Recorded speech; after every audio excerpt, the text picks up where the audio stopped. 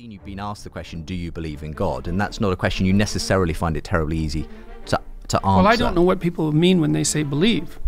Like it's as if that question explains itself when it's asked. It's like it doesn't. What do you mean by believe? What do you mean by God? And what makes you think that the question that I'm answering is the same one that you're asking?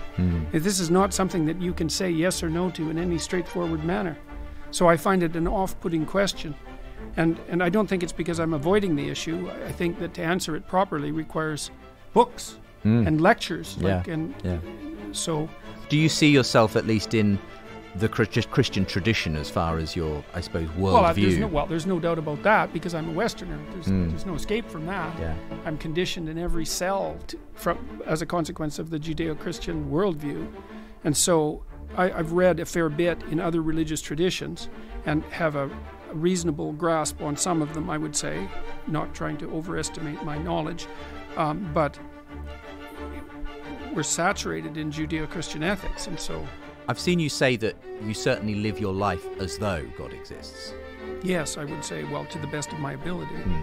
Right, yeah. And I think that that's the fundamental hallmark of belief, is how you act, not what you say about what you think you think. Sure. What do you know about what you think?